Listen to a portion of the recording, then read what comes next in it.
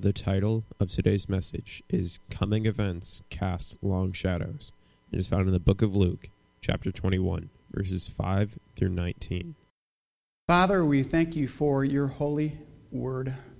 We ask that you would use it in our lives. Take and change our minds, transform them to think as you would have us to think, so that we might live holy, righteously, and godly in this present world as we await the return of our Savior.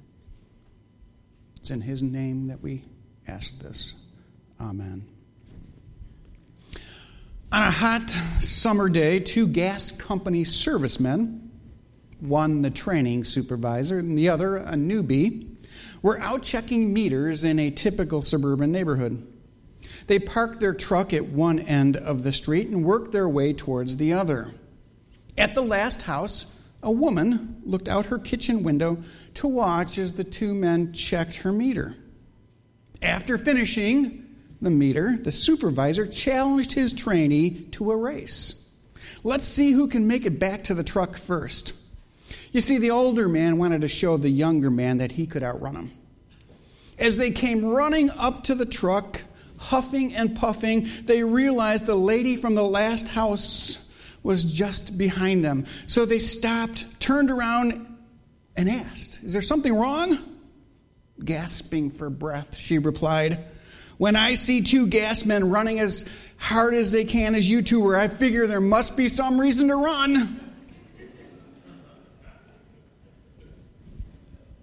What this tells us is that things are not always as they seem to be. This morning we view through the disciples' eyes the great and the wonderful second temple built by Herod the Great. What the 12 saw was an immense and beautiful building like they'd never, ever seen before. But what they failed to see was the spiritual reality beyond and behind the grand facade. They didn't or couldn't see the spiritual bankruptcy, the hypocrisy, and the oppression by the religious elites. They couldn't see the legalistic system which had been imposed on the people by these men who'd replaced the truth of God with man-made laws. These men who pretended to be godly had replaced the worship of God with the worship of a building. As you'll recall from the last time we were in Luke, Jesus shared with his disciples the story of one poor widow who had given more to the temple treasury than all of the rich combined. Now, having left the temple and walked to the other side of the valley, the disciples were admiring the humongous temple with the gigantic white marble stone walls and the beautiful decorations of gold that adorned it. Clearly, they were impressed by what they saw. But what was it that they saw? The truth be told, this magnificent temple would soon be completely gone. It hadn't taken long for them to forget the lesson that Jesus had just taught from the poor widow's life. That God, in his estimation, valued two mites more than the riches of all the world. Now you recall that Jesus stated that she gave more than all of the rest. And we asked, how could that be? She gave two worthless thin coins when the rich put in thousands of dollars. In that story, Jesus gave a quick glimpse into how he will evaluate his servants in the time to come at the Bema seat.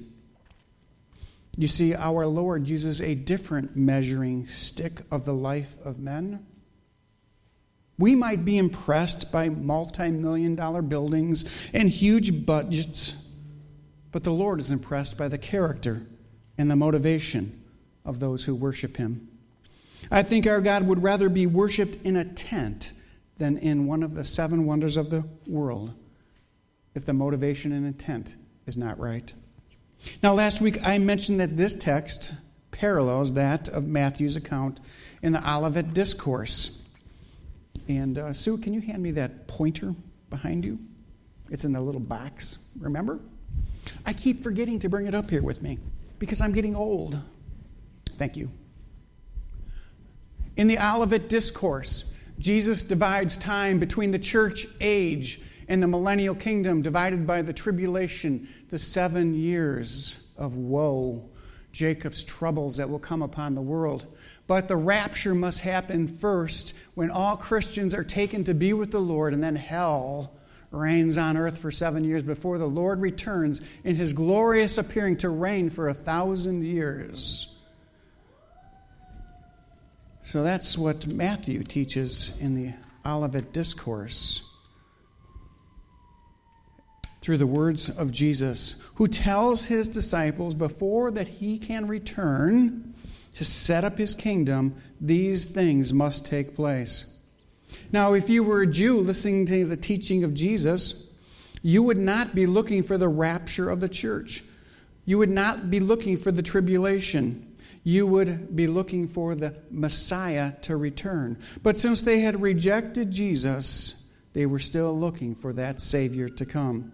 Let me mention once more and underscore this. This passage on the Olivet Discourse does not precede the rapture of the church. Many are confused by this text because they confuse events in the Bible. They confuse the rapture with the glorious appearing of our Lord Jesus Christ. If you confuse these two events, if you mix them up and muddle them in your mind, you will not have the order of the end times correctly laid out. Again, each of the Synoptic Gospels records the teaching of Jesus at the Mount of Olivet. They have minor and some major differences depending on who the audience is that they're speaking to, as well as the writer's purpose. These differences have caused many problems for interpreters over the centuries. And that's basically an outflow of the fact that they did not have a consistent hermeneutic. For example, Jews always regard time as being divided into two ages. There's the present age of man, in which evil runs rampant and is only fit for destruction. This is followed, according to the Jewish mindset, by the age to come, the golden age in which God will restore Israel and its kingdom in all its glory on earth. So this teaching of Jesus has caused many prophetic problems for those who try to fit in the events that we know did happen with the events that Jesus speaks about in prophecy.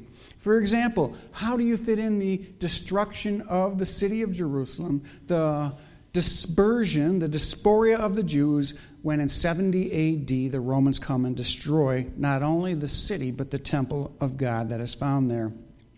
Jesus speaks of these terrible days that lie ahead for Israel, but the church will not face. In this discourse, Jesus challenged his disciples to remain watchful, to not be misled or weighed down by the difficulties that will come. Since Luke, the book that we're in, was written to Gentiles, he doesn't include many of these prophetic details as Matthew does because they do not relate to Gentiles or the church, but only to the nation of Israel. Now, both Matthew and Mark point out in great detail those prophetic points of interest to the Jews who will live during the tribulation, the 7 years of tribulation. For example, in Mark, we are told that Jesus has just left the temple complex and walked across the valley of the Mount of Olives, where Jesus will return at some point in the future in his glorious return. That was of interest to the Jews, but Luke completely leaves that detail out and goes directly to the discourse of Jesus. So we see Jesus has left the temple when he has just given the story of the poor old woman who gave the 2 mites. He's walked down the steep valley and up to the Mount of Olives on the other side, and they're looking across to the temple complex. It's magnificent. And this raises some questions by the Lord's disciples. Well, with that as our introduction, would you turn with me in your Bibles to Luke chapter 21? We will pick up with verse 5. And if you don't have a Bible, I encourage you to use the Pew Bible in front of you or underneath your seat. And you can find our text on page 1000. and 51. Since we reverence the text, that it is the truth of God, it is always good to follow along, or there can be one directly behind you. Luke skips over that information that was so important to the Jewish mindset, and he goes directly to his teaching. And it begins with a question from the disciples, a question about the future of the temple. In Luke 21, verse 5, we read, "While some were talking about the temple, that it was adorned with beautiful stones and votive gifts." So here we see the disciples are on their way back to Bethany, which is just on the other side of the Mount of Olives, where they will spend the night at Mary and Martha's house. Lazarus also lived there, who was raised from the dead. They will stay there, and they will get up in the morning and return to the temple. But as they head back there, some of them turn around to look at that awesome sight. Now, some of us here have been to Jerusalem. We've stood on the Mount of Olives. And look, there's no awesome sight there now called the temple. It is now the Dome of the Rock, which will someday be torn down, and a third temple will be built in its place. So they turn and they look at that beautiful building, its size and its craftsmanship. And the overall impression by the temple complex was on their minds and hearts. And they speak of it with wonder and amazement. And one of the disciples notices the adornment of the walls of the temple, the beautiful stones and the embellishments.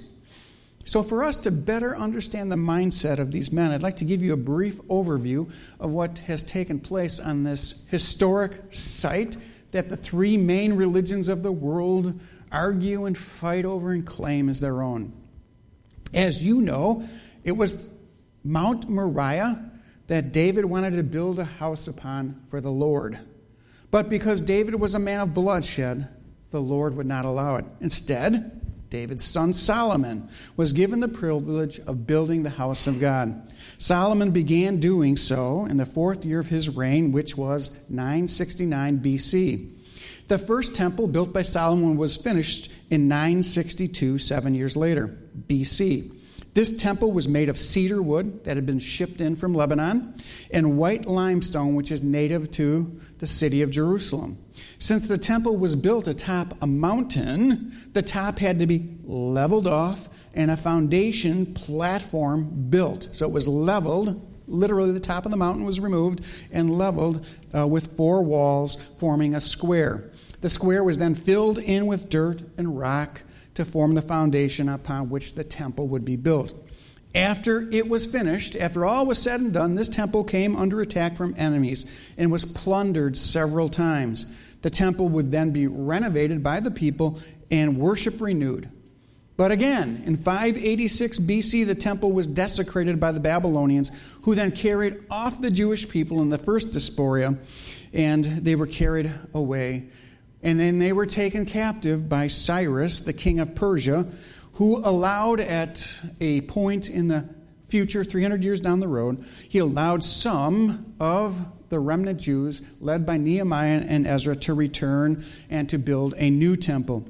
The new temple took 20 years to build. The second temple took 20 years to build, and it was nothing like this temple built by Solomon. It was small. It lacked the grandeur and the beauty of its predecessor.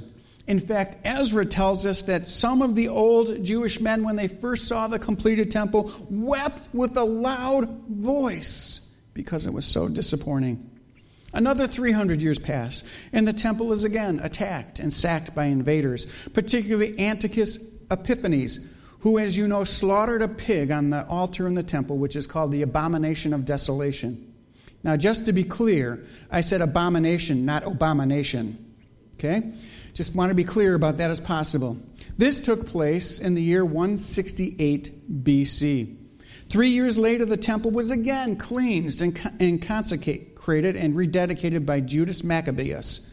And it was used as the place of worship until the Roman Emperor Pompey the Great captured the city and took over the temple, though he did not destroy the temple. Instead, he instituted a series of puppet kings to rule over Israel. Now that's when the story comes to where we are. In 73 BC, Herod the Great was made king, and he became the great builder of edifices in Israel. As you can see behind me, there is a model of the temple as Herod reconstructed it. He altered it by expanding it and beautifying it, so much so that it no longer resembled the temple that had been built so many years ago. Herod began work on this complex, enlarging it in 19 BC. Thousands upon thousands of slave laborers were brought in, and they continued to work all through the life of Herod and even after his death, finally finishing the temple in 63 AD. A total of 82 years were taken to complete what was known as Herod's temple, the second temple. The grandeur and the beauty of Herod's temple was undeniable. It outshone that of Solomon's. It was beautiful. And just 7 years after it was completed, it was destroyed by the Romans in 70 AD. Now, the Jewish historian Josephus tells us that this second temple was adorned with white marble stones. This limestone was brought up and then covered with marble. These boulders were 70 feet in length, 18 feet high, some of them, and 12 feet in depth. The brilliance of the stones could be seen from miles away in the Middle Eastern sun, shimmering like a snow-clad mountain.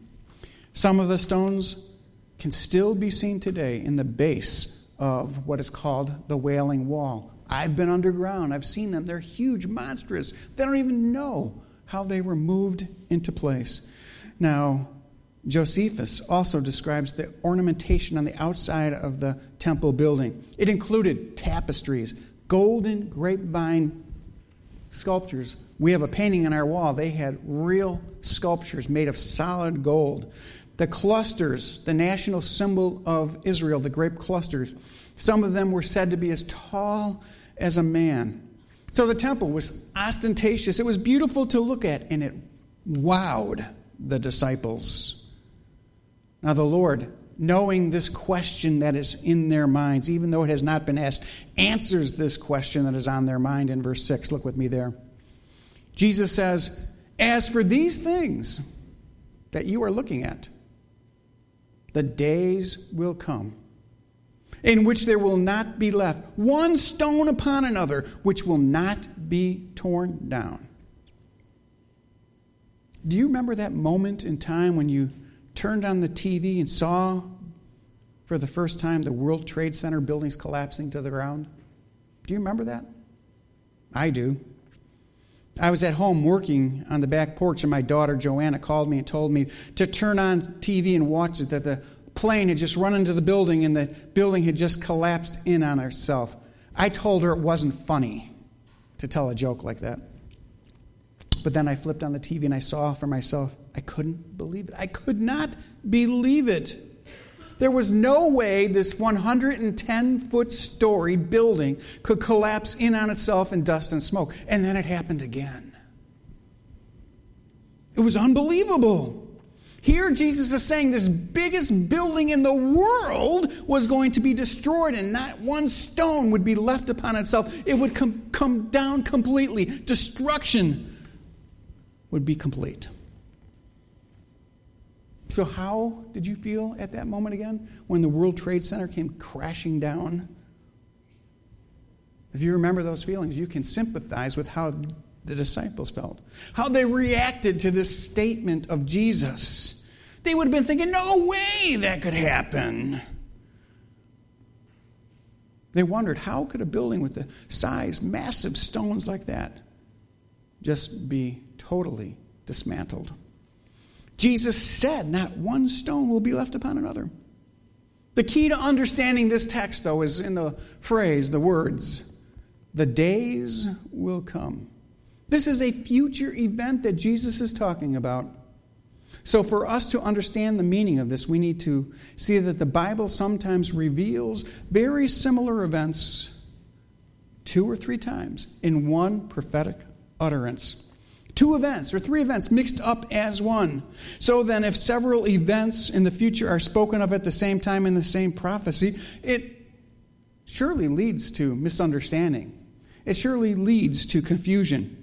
There's an example, for example, in Hosea chapter 11 and verse 1, where the prophet speaks of Exodus, the Exodus of Israel from Egypt.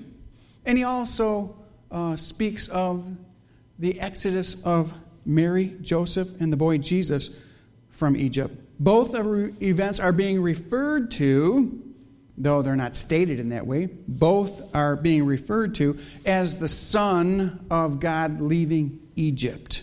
Two separate events, separated by 3,000 years, and yet God prophetically refers to both of them, as we know from other scriptures. The explanation for this can be seen in the diagram behind me on the screen. As you can see, this is the prophet, and what the prophet saw was these prophetic truths found in Scripture, and they appeared like mountaintops. But what is not told, that there is in the valley other truths.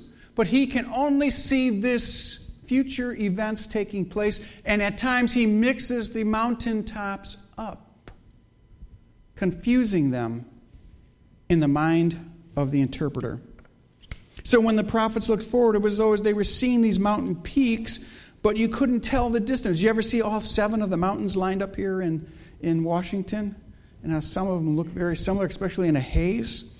Oftentimes, the Bible student can mix up the timing of these events because the prophecies are mixed together. So then, how does the destruction of the temple that we know took place in 70 A.D. fit into the prophecy that Jesus will be talking about here? We know that Rome burnt the city to the ground and that the temple complex was completely destroyed except for the foundation of the second temple. How do we know where the parousia, the glorious appearing of Christ, fit into this same prophecy that Jesus is giving here in this text, which we will get into in just a moment? What we know, though, is that the disciples were asking this question in their mind, because they ask, when will this take place? When will the temple fall? We see these questions directly asked in Matthew, Mark, and 2 of the questions are found here in Luke as well. In Mark's account, it says, as Jesus was sitting on the Mount of Olives opposite the temple, Peter, James, and John, and Andrew were questioning him in private. So we see here that the 4 disciples, Peter, James, and John, and Andrew, the 3 inner disciples, and Andrew thrown in, are asking him these direct questions as they look across the Mount of Olives. What's going on here, Jesus? What are you talking about? When will the temple be destroyed? What are the signs of its coming destruction? And when will the end of the age ensue? Again, I'd like to remind you that in the Jewish mindset, for these 12 disciples, there were only 2 ages, the age that they lived in and the age to come. But Luke focuses upon this text written to Gentiles for their interest. He leaves out 2 of the questions and goes directly to one of them. Matthew and Mark record 3 questions, but Luke only 1. He quotes that for us in verse 7. The disciples asked the question about the timing of this future destruction of the temple in verse 7. They question him, Teacher, I love that. Teacher, teach us. When will these things happen? And what will be the sign when these things are about to take place? They ask the question of when. Remember when you were in elementary school and you had those 4 questions you were supposed to ask whatever you were reading? Who, what, where, when? They ask when. When is all this going to come down? You know what? The same question. That same question is on the hearts and the minds of believers today. When will the rapture occur? People spend their lifetime studying the Bible, wanting to know the date and the time and the place that Jesus will return. What will be the signs that will precede Jesus? Interestingly, the questioner, whether it was James or John or Andrew or Peter, we don't know, uses the Greek term tauta, which is translated into English as these things, the same exact word that Jesus used in verse 6. So we know that they're asking him about this very same thing, this event, the destruction of the temple. But Jesus doesn't answer their question directly. He doesn't tell them that the temple will fall in 70 AD when an army led by Titus, the son of Vespasian, lays siege to the city for months on end, and it's a horrible end. 1.1 million people were living in the city, and they died of starvation. They were eating each other by the end of the siege. Only 100,000 were carried off into captivity by the Romans. Israel was obliterated at this time. The temple was destroyed, and so was the city and the rest of the nation. What was Jesus telling them? How did this fit in? What were the conditions that would precede his glorious appearing is what they are asking. As I said, these kind of prophecies often have what's called the law of double fulfillment. That is, there is a partial fulfillment to be followed later by a more complete fulfillment. As I mentioned earlier, the example from Hosea, the partial fulfillment of the prophecy that my son shall come out of Egypt was Israel being led out of Egypt in the Exodus and coming to the nation of Israel. It came to a complete fulfillment when his literal son, Jesus, was led out of Egypt along with his mother and father, and they returned to the city of Nazareth. So these predictions that are given in the Bible, these prophecies, often have a partial fulfillment with a larger and complete fulfillment later on in history. So most scholars believe that the 70 AD destruction of Jerusalem was the partial fulfillment. And there is a time coming in the Great Tribulation when the third temple will be built in Israel, and there will be another destruction of it, the complete fulfillment of it. We see this in Zechariah chapter 14 and verse 2, when the Lord will gather all the nations against Jerusalem to battle. We've never seen that in history, have we? Only the Romans were in 70 AD. But Zechariah tells us the Lord will gather all the nations against Jerusalem to battle, and the city will be captured, and the houses plundered, the women's ravished, and half of the city will be exiled, and the rest of the people will be cut off from the city. And he goes on to tell of the destruction of the nation of Israel and the temple being destroyed. Clearly, this didn't happen in 70 AD, but must wait until the Great Tribulation, just before the glorious appearing of our Lord Jesus Christ.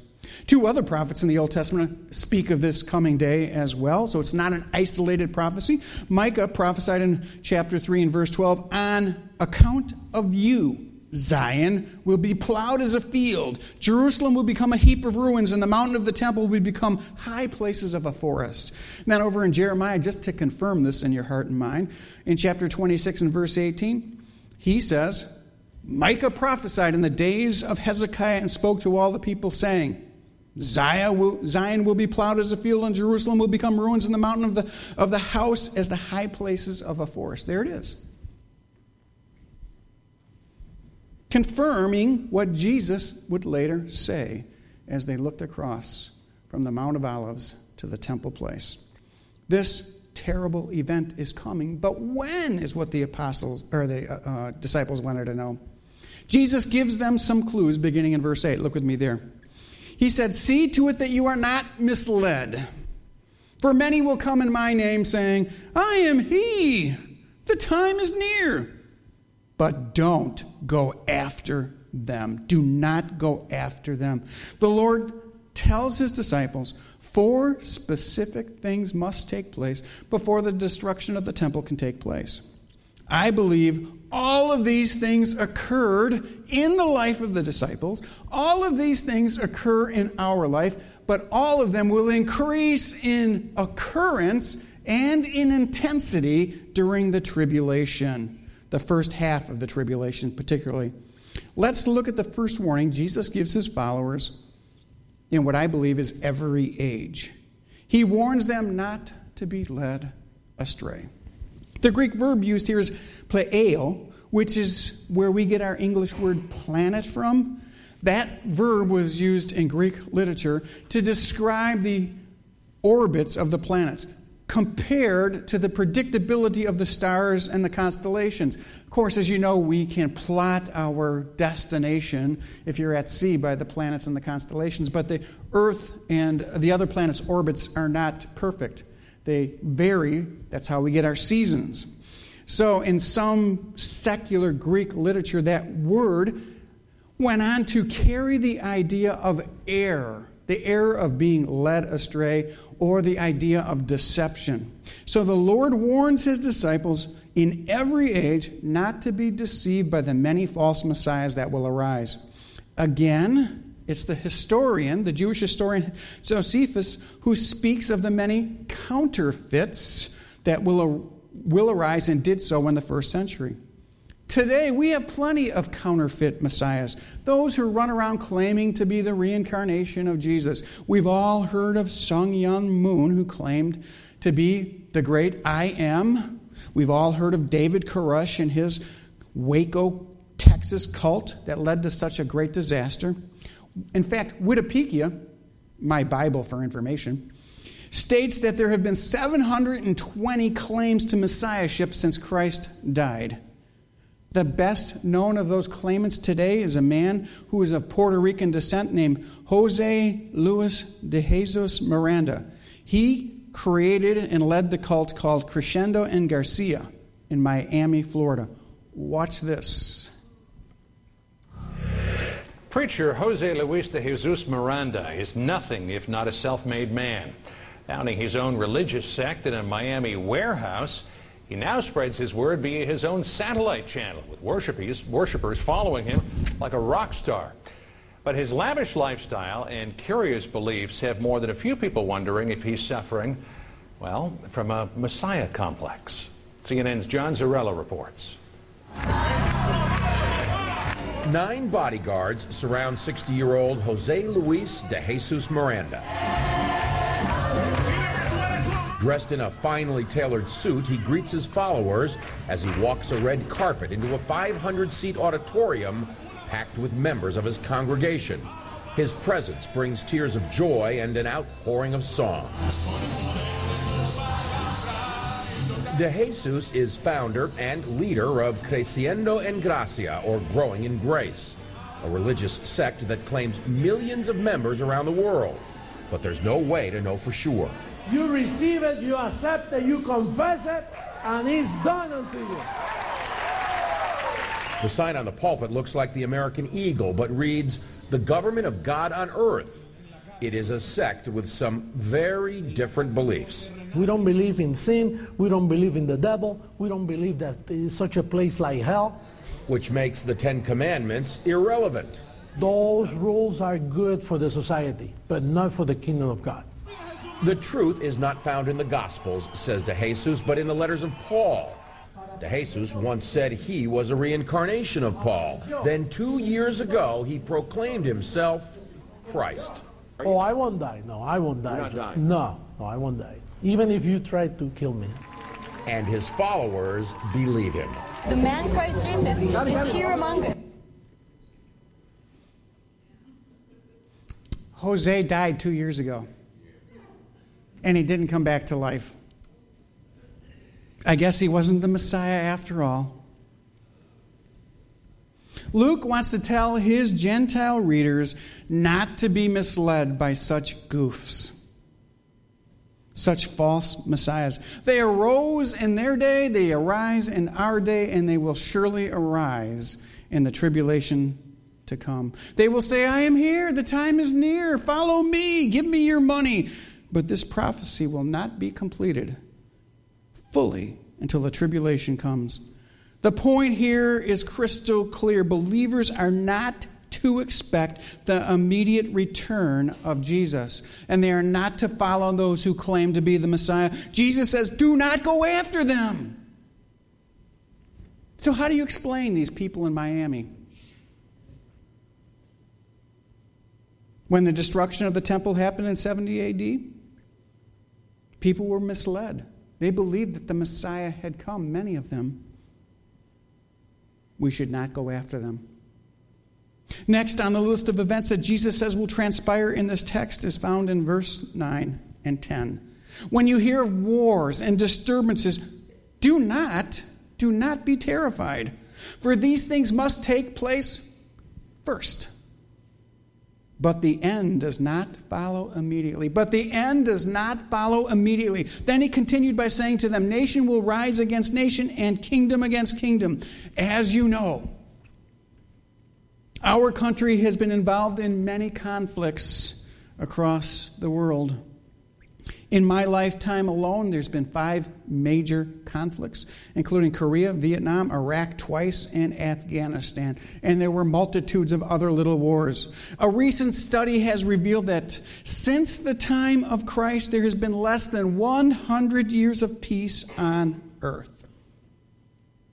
Just as Jesus stated, for these things must come to pass first. Did you know during Jesus' lifetime they had what was called Pax Romana, the peace of Rome? But it wasn't really a peace, because Rome went around and conquered and smashed anybody and everybody in their way. They thought it was peace, but they brought conflict and war to the world. So this warning is that there will be wars, and rumors of war is very appropriate. In Jesus' day, after he died and rose again, there were wars and rumors of war. In our day today, and certainly during the tribulation that is to come, man always wants what his neighbor has. And that's because of the sin nature which is buried deep down within our breast. This will all come to its height. It will increase in intensity and frequency during the 70th week of Daniel, when the wars and the rumors of war will culminate with what many call the Third World War, when nations rise against nations. This conflict is of divine necessity, for Jesus says it must happen first before he can return. So then from this text we know that before the Lord can return in his glorious appearing, there must be counterfeit messiahs, conflicts between nations, and in verse 11 we learn that there must be great calamities in the heavens that take place. It says there will be great earthquakes, and in various places plagues and famines, and global warming will be all over the earth, and there will be terrors and great signs from heaven. Now, I threw that global warming stuff in, just to see if you're listening. In Jesus' day and in our day and in the tribulation, there will be great disturbances in heaven, but those too will increase in intensity and significance in the tribulation period. I'd like you to highlight in that text there the word great. There will be great earthquakes. We've had an earthquake right before I came. In 2000, there was an earthquake here in the Nisqually Valley, but it wasn't a great earthquake. These earthquakes will be nothing like have ever been experienced before, in which millions will die. This will cause an outbreak of famine, and pestilence will sweep across the world, and millions upon millions will die during the tribulation. Now, many look to the earthquakes today and the famines and the disturbances in the heavens, and they say, is the Lord about to return? And the answer to that is no. Did you know there was a study done of the 20th century? And it revealed that there were 700 large earthquakes that took place. And yet Jesus didn't return, because those weren't great earthquakes. And in fact, we just had a disturbance in our own country. Last week we had the hurricane, I think it was called Arthur. Isn't that right, Arthur? Jesus stresses here not only the natural occurrences on earth, but those in the skies as well, the comets and the meteors and the eclipses and the stars and the moon. In the past, these events, eclipses, terrified people. They didn't know what was going on when the sun would darken or the moon would go out. But during the tribulation period, it will be a blood moon. And all the stars will go completely black at one point. There will be no light in the sky. Far more extensive and intensive than we've ever seen before. These will be the signs of his glorious return. They will exist during the life of the disciples, our life, but they will intensify in the time to come during the tribulation. So not only will there be counterfeit messiahs, worldwide conflicts, and heavenly calamities, but there will also be a great outbreak of persecution against believers, the likes which have never been seen before. Just this past week, we saw ISIS beheading and crucifying Christians in Mosul and in other places in Iraq. If you didn't see them on the internet, they're there for you to view. It doesn't get any play in the media. They crucified Christians last week. They weren't playing games. They nailed them to a cross, and they died. There's persecution in this world. Did you know that, of believers? We're persecuted in this country right now for our faith. We're diminished. We're called homophobes and racists because we believe what the Bible says. Persecution like this is going to be tamed to what happens in the time to come. We read in verse 12 and 16 and beyond, but before all these things, Jesus says, they will lay their hands on you and they will persecute you, delivering you to the synagogues and to prison and bringing you before kings and governors. Why? For my name's sake. By this type of persecution, believers will be branded. During the tribulation, there will be an excess of religious and political persecution. This happened in the first century. You'll recall from your own Bibles in the book of Acts that the apostles were dragged before the tribunals at the Sanhedrin. They were beaten. Some were placed in prisons, and some were even killed. Who can forget the stories of James and Stephen being killed for their faith? But in the tribulation period, believers will be killed in mass by the thousands upon thousands. In the first century, it was the Jewish Sanhedrin meting out these punishments. Christians were beaten and banished and bludgeoned to death, as I said.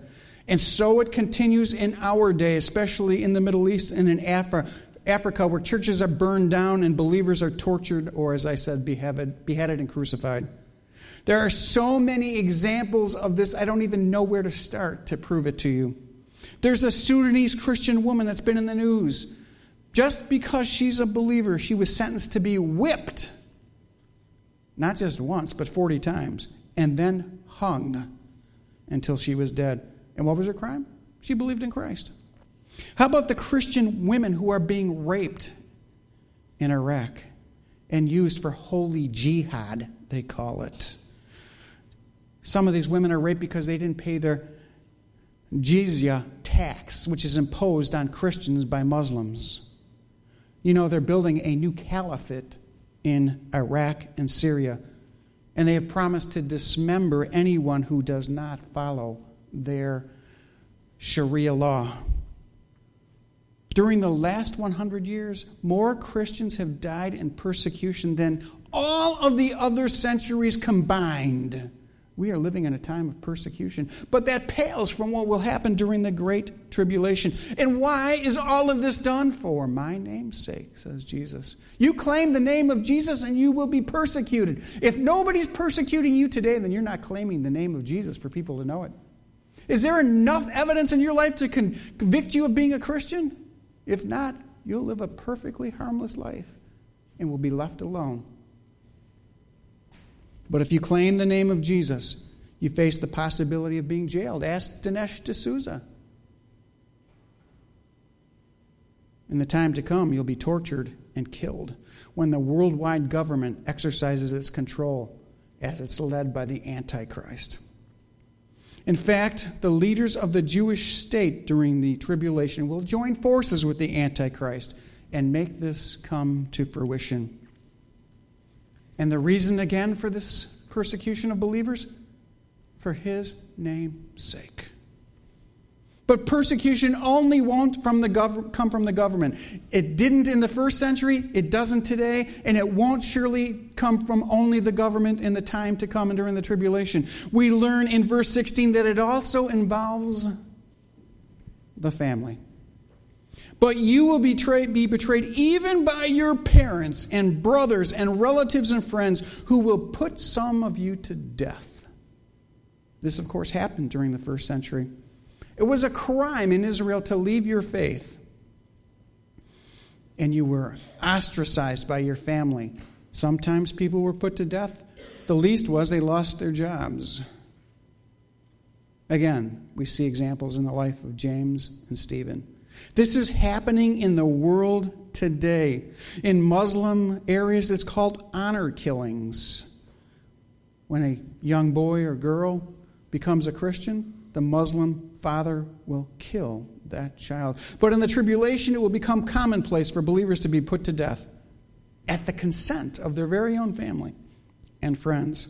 The truth is, faith in Christ has always been a divider of families and friendships. The Lord said that He would divide mother against son, father against daughter. Families will be divided for His name's sake. In the tribulation period, 144,000 Jews sealed who will come to know Christ as their personal Savior will be persecuted and killed during the tribulation. They will suffer for their faith. This suffering will be even greater than the suffering that has taken place under the totalitarian governments that we know as Nazi Germany, the Soviet Union, the Red Chinese, and the North Koreans. Such persecution delivered by the pogroms and the final solution of Adolf Hitler will pale in comparison in the days to come. We are surely tempted to ask why. The answer is given again by Jesus in verse 17. You will be hated because of my name, says verse 17. If they hated me, they're going to hate you too. Clearly, that is the case. To the name of Christ at any time in human history, but especially during the tribulation, will bring you persecution not only from your government. We're seeing that today clearly, but from your families and the world at large. Well, the truth is, the world has always hated Christ followers. But there's one good thing about all this. Believe it or not, there is a good thing that comes out of this. According to verse 13, it will lead for an opportunity for your testimony. One of the early church fathers, a man named Tertullian, once said this: the blood of the martyrs is the seed of the church. When persecution comes, so does the opportunity to witness for His name's sake. Did you know that the English word martyr comes from the Greek term martys, which meant witness?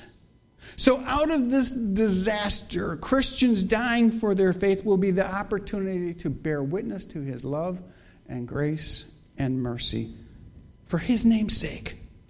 The question is, how do you and I respond to such opportunities? Do you use these opportunities of persecution that come in our lives in little ways to speak about Jesus? Or do we try to defend and justify ourselves before people? The Lord has left us here on planet Earth not to enjoy life, to think about us. It's not about me. It's about Him. He left us here to make disciples. How are you doing at that? Are you fulfilling the mandate to be a witness for His name's sake? Are you preparing ahead of time? Jesus says there's no need to do that in verse 14. So then make up your mind, says the Lord Jesus. So make up your minds not to prepare beforehand to defend yourselves. The Greek word that's used there and translated to make up your mind is prolimateo. And it means to practice, to gesture, or to rehearse a dance. So then believers are not called to be actors. We're called to be witnesses. We don't need to fret and worry ahead of time about what we will need to say when we are attacked. We don't need to practice or to memorize our lines before we are criticized. What we need to do is to rely on the Lord and His Spirit. For verse 15 says that He will give you the words. He will give you utterance and wisdom which none of your opponents will be able to resist or to refute. This is, of course, the guidance of the Holy Spirit who's come to live inside of us. He will give us the right word and the words of wisdom to say when we are attacked by those who hate Christ. Now, that doesn't mean that we won't be killed or suffer for our faith, but we will preach the truth. When we live by faith and walk by faith, people notice the difference. Now, as an aside, just to let you know, This is a verse that has nothing to do with the preparation of sermons or Sunday school lessons ahead of time. We're not supposed to not prepare for our Sunday school lesson or prepare for our sermon and just trust the Holy Spirit. I've heard that preached before, and that's just silliness. This is within the context of the tribulation period when Christians are attacked and brutalized. We aren't supposed to prepare at that time to defend ourselves before the court of public opinion, but trust God. Those kind of attacks, and even today, these kinds of attacks come suddenly without preparation. And God will, through the Spirit, be our comforter and provide the words that we need to speak. Now, this part of the text covers the first 3.5 years of the tribulation. But certainly these truths are applicable to any time, even the greater tribulation. Now, Luke closes this portion of the discourse that Jesus gave on the Mount of Olivet with verse 18, which speaks of the protection of God for his people. Look with me there. Yet not a hair of your head will perish, and by your endurance you will gain your lives. Now again, these verses often confuse people. The reformers like to look to these two texts to justify their claim that believers must persevere to the end in order to be saved, or that somehow we must endure to the end. At first blush, these words might even seem to contradict. They do seem to contradict what Jesus has just said in the text. So how do we reconcile these two verses with what just preceded it? How can we make this make sense when we know that persecution brings the possibility of death? That certainly is a hair on your head perishing. How can both of these truths be true at the same time? Obviously, we must understand that this is placed within the context of God's Word, and that God in his character is sovereign, and that he's in control of all the events that take place in our lives. So we can be assured that the end is secure. That doesn't necessarily mean both our physical and our spiritual security. We are assured that the soul, once it reaches the place where it is with the Lord, that we will be secure. And then at some time in the future, when the Lord returns, he will gloriously reunite us, our bodies, with our souls. So we can be assured that our hairs on our heads will once again be joined to the soul and be secure. We see this same thought expressed by Paul about his own life when he writes Timothy, saying this: "At my first defense, no one supported me. All had deserted me. May it not be counted against them. The Lord will rescue me. The Lord will rescue me from every evil deed and bring me safely to his heavenly kingdom. To him and the glory forever and ever." I believe that the Lord is comforting the hearts and the minds of those who will suffer persecution in every age by bringing to their remembrance that God is in control and that he has purposes in our lives that we do not know. But in the end, we will be with him, totally secure and fulfilled. Our Heavenly Father is the only one that can determine the number of our days, not the evil machinations of the devil and his minions. So then, for us to gain our lives by our endurance doesn't mean that we pull ourselves up by self-effort, that we're saved by keeping a commitment unto the end. What it does mean is the believer is completely assured that even in the midst of persecution, even if he suffers death, you can trust God to deliver you safely home. He's got our back. But it's not a guarantee against the experience of physical harm or even martyrdom in this life. My goodness, all we have to do is look at the 12 disciples, and 11 of them died horrible deaths, save one. The promise of God then is clear. He controls all things, and ultimately our destiny is in his hands. Semper Fi. Semper Fi. All right, how do we apply this to our lives today?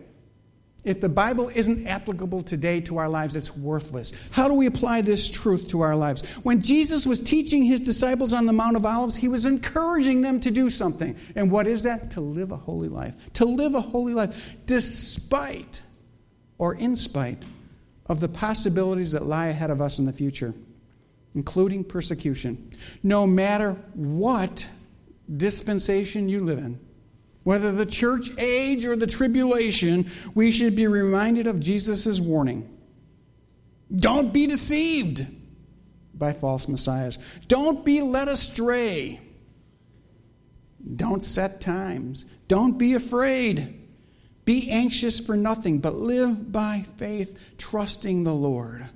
We should never be deceived because we have the Word of God to guide us, to direct us. There's no need to set dates. We should never be afraid of the future, not even when we are led by the worst president since World War II, according to a recent survey done over the past weekend. There's no reason to be afraid. God is in control. Throughout all of human histories, there's been wars and rumors of war, but the Lord has always taken care of his people, bringing them safely home. We should not fret when persecution comes. We should always rejoice, for it is a good thing to be counted worthy to suffer for his name's sake. It also gives us the grand opportunity to be a witness to his love and mercy. Just think about Stephen, who saw the Lord in the skies as it opened up above him, and he prayed for those who killed him. We've been called to love our enemies, not hate them. So don't give up. Don't give in, even when everyone around you is losing their heads. Stand firm on the precious truth of the Word of God. Even when men hate you, they can never do lasting harm to you, for we know our future is secure with him. Would you pray with me? Father, we are so grateful for this day, to know we are secure in the love of our Savior, and that someday soon we will live in his presence for eternity. Help us, Father, to hold that truth sacred in our hearts and minds when difficult days come. We pray in Christ's name. Amen.